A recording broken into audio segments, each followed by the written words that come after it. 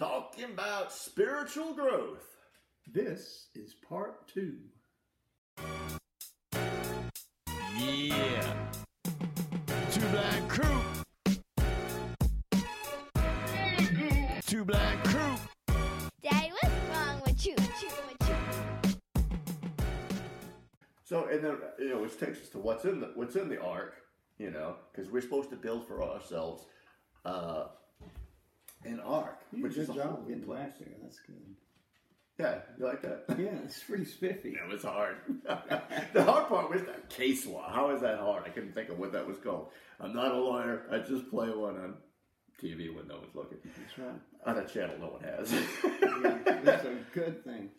But yeah, what's in the ark? Yeah, so in the ark you got the ark of the tablets, the mitzvah, the commandments are in there. So we're supposed to make this holy place. What makes one place holier than another? Is this ground more holy than the ground over there? No, it's all ground. But what holy is set apart. It's set apart for a special purpose. We're to set ourselves apart from the world, separated, to give God a place to come and dwell. We all want Jesus in our heart. We want to be filled with the Holy Spirit. Well, how is God going to dwell in a place that's unclean? We're to make ourselves clean. And it's the blood of Messiah that makes us clean. We can't make ourselves perfected. Mm-hmm. But one of the things we can do to start to clean ourselves is start to memorize the Word, to get it in us. As we put the Word in our ark, which is another thing that's in there, the manna. What is it? Literally, that's what they said. It's what is it? It's that divine something that satisfies our souls. And what it is that questioning. What is it? What is this Torah? What does it mean? What is the deeper layers? How does it affect me? How do I live? And then comes to the third thing that's in the ark, and we're kind of really cutting this short because I've wasted way too much time getting here. But you got the rod of Aaron, the piece of wood, piece of a tree that was dead, and miraculously brought back to life and bore fruit. Mm-hmm. Bore the almonds. It was an almond branch. So that's such a picture of who we're supposed to be. Now we're all on this road to sanctification in different places. Some of us have more fruit than others. Some of us are just starting, and man, we are dirty on the inside. We just said that prayer, and we're gold on the outside. But that's okay. But as long as we're moving in that direction, and we're the more of His Word we get in us, and the more we act on it, and the more we hunger and thirst for it. There you go. Yeah, and the manna, is a sustenance too. You have to learn to live on what God teaches us and how we, service. Everybody's fruit's different. If you look at nature and the trees, trees have all variety of different fruit, and that's why you see all the spiritual gifts in 2 Corinthians. They're all a little bit different. Everybody's got their own thing. And God knows that, and He uses that. So, when you try to make yourself follow God's will, it's kind of like getting a closet where all your stuff is. I think everybody's got a couple of them. You've got to be determined to get in there and clean it all out. It takes all kinds of stuff. It takes a lot of different tools. And I can't remember exactly where the text is, but I always liked it. It's when you clean out your house, which is, when we taught recovery principles, there's 7 demons would come back in if you didn't replace it with something. And in my mind, that's what we're talking about here today. You got to replace it with good thoughts, knowledge, right, and the sustenance that God requires. And once that's in there, then those bad thoughts, bad habits, our addictions, other things that would become obstacles to Christ's love and grace for us, they'll go back in there. So it's a process, and don't get discouraged when it takes sometimes a lifetime. Mm-hmm. It took me 40 plus years before I really understood that God had a particular plan. I always knew that there was work going on inside, but it took me a long time. Mm-hmm. I think we should throw in there the one dirty word, a W word that Christians get all caught up on and crazy over, the word works. Uh-oh. Okay, we're saved by grace through faith, not of works, Can't lest earn any it. man should boast. Absolutely true. But what trips up a lot of believers is what Paul says in Galatians, taken out of context. The whole idea of freedom, as they'll put it, freedom from the law. We've been freed from the law. Doesn't mean that we don't. It doesn't apply. We don't have to, because here's the thing. If there is no law, there can be no sin. Because sin, by definition, is a transgression or a breaking of the law. So if there's no law, there's no sin. If there's no sin, there's no Messiah, or certainly no need for one. And clearly we know that none of that is true. So that means that the law is still there. What do we do with it is the question. What Paul is saying about, it isn't freedom from the law. It's freedom in the law, or freedom of the law. And here's what it means. None of us can keep 613 commands. I don't know about you. I can't even remember 613 I'm commands, looking at 6. much less keep them.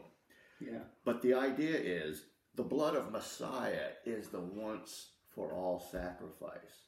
It's done. So it's done in that regard.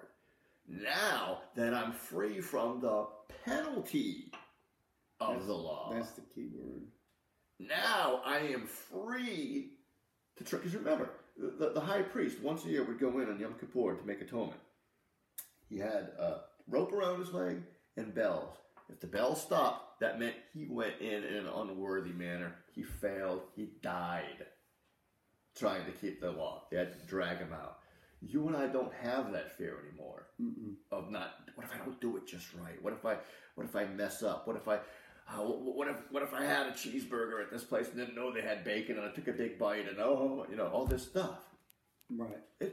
Listen, we're free to study this stuff and to apply it the best we can, knowing we're going to mess up, but that, okay, next time we try, we do a little better. We do a little better. It's a progressive walk as we start to grow. So it's freedom in the law. We don't have to worry about the penalty. That doesn't mean, I don't have to worry about the penalties. I don't have to do it. No, the point is we're supposed to grow and we're supposed to have work. You show me your faith, Fruit. we'll see your works. And see, now we talked earlier about talking about different belief systems, how we were raised, what we were taught, why, who understood what. We don't want to talk about my side. Yeah, we don't talk about that. So mine, when from a straight Christian perspective of what I was taught, basically you professed faith and you believed in Christ, and then you did your work, your service. Again, you couldn't earn forgiveness, you couldn't earn your salvation, but basically once you had your salvation and you had the willingness to seek out God's will, then you began to do the right things because it pleased God. You would, in this day and time, it's visitation, it's caring for people, it's helping if you can when people are sick, it's helping folks with money if they need it, et cetera, et cetera. And so it's really, I see the Messianic and the Jewish beliefs is how we grow up, but it all boils down to the same thing. You can't earn it. It's through faith. Right. And when we do it, we do these things according to what we've been taught in order to please God.